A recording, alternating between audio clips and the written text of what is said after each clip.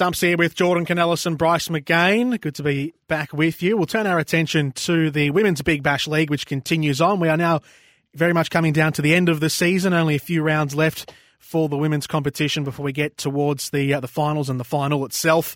And one of the teams who we're sure will be there will be right in and around, Bryce. No doubt at all. Brisbane Heat. And the next person we're about to speak to is you two are kindred spirits. You both roll the wrist over the same direction. Yeah, Amelia's probably never ever heard of me, but yeah, I'm very, very happy to have her on the line. Don't worry about that. Amelia Kerr from the Brisbane Heat is with us here on Stumps. Hello, Amelia. How have you been enjoying the season so far with the Heat? Thanks for having me. And yeah, I'm loving it so far. The coaching staff, all the players, the facilities over here, and the competition. It's an incredible experience. So I'm just really soaking it up and trying to learn as much as I can. And it's nice that we've been going well lately. The Heat have been, and hopefully we can keep that momentum going forward. Have you ever heard of my co-host Bryce McGain? Don't do that. You put her on the spot. I'm sorry, but no, I haven't. It's all right. There you go. Didn't expect. No, well, we just need to embrace our leg spin bowlers as well. Amelia, I've been really impressed with what I've been seeing in the WBBL from the Brisbane Heat. You just mentioned how much you're enjoying coming over here. Is that one of the big appeals of coming over from New Zealand to join the Brisbane Heat and be part of the WBBL? Yeah, it's one of the best tournaments going around, and for us coming over here, the trainings, getting to train outside and play outside all the time with the weather over here, and with the quality of all the depth in Australia and then the international players, it makes it a really good tournament. So heading into international fixtures coming up, it's really good preparation for me and other players around the world as well. So what's been the secret to the Heat's performance this year? Obviously, you have the most informed batsman in Beth Mooney at the top of the order. She's been unbelievable yet again. She dominates the WBBL.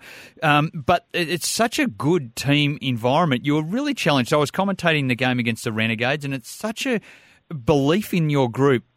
You were really challenged by the Renegades, but you didn't sway at all, and you just stuck to the plan. It was so impressive. What has been that secret?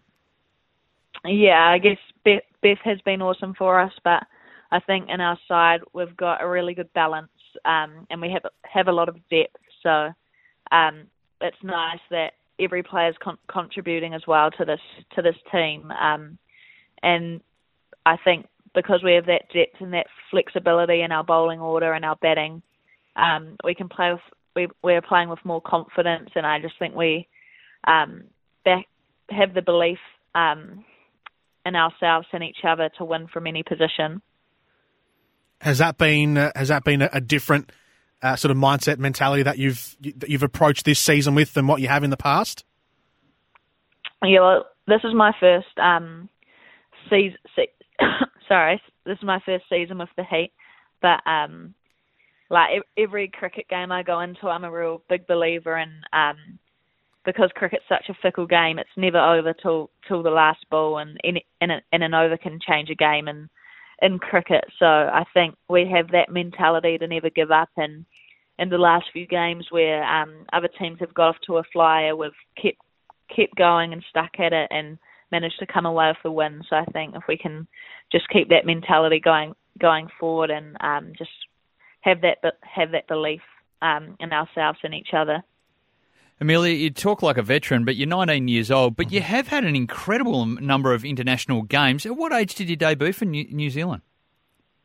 16, when I first played for New Zealand. So I came in quite young, but New Zealand Cricket were very supportive of me and the team there. So I think they still gave me the opportunity to still be a kid and grow into myself as a cricketer and a person, which I think was very valuable. So I've been fortunate with that, but yeah, started at quite a young age. And you've got a strong pedigree as well, the family pedigree. Tell us a little bit about grandfather, mum and dad. Yeah, my mum's dad played for the Black Caps. He opened the batting, and then both my parents played for Wellington, and my sisters also in the Wellington Blaze with me back home, and she's just picked up a rookie contract as well for, I think, one of 8 of the developing contracts. So that's awesome to see her doing well. Now, you hold a world record as well, don't you, in the women's game, in women's one-day internationals? Yeah, I do. You need to share it now, Amelia. You don't have to be modest. You can let us know. I think it was last year over in England. We had some prep before we played England and South Africa, and we were in Ireland. So I got the opportunity to open the batting in one of the games, and I guess I wanted to make the most of that opportunity and do something special with it. And I had a bit of luck along the way, and it was just one of those days where everything seemed to fall into place for me. Just a very modest 232 not out, if you don't mind, against Ireland, beating our own Belinda Clark's record for the highest score in a women's one-day international. Very impressive, Bryce. Amelia, things don't just fall into place and you stumble and slip on the soap and make 230-odd runs. Like that's out of control. Obviously, it's a part of your game you're working on. You're probably more renowned initially as a leg spin bowler, but obviously your batting's right up there as well. Yeah, I've definitely come on the scene as a leg spinner, and batting's something that's important to me and something I want to keep getting better at, so in the future I can be a genuine all-rounder.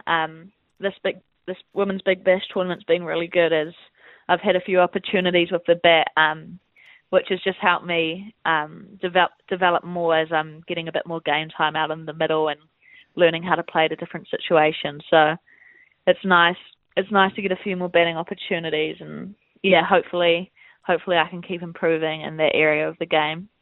Are you enjoying the professional environment in the WBBL? And I guess further to that, are you full-time professional with New Zealand?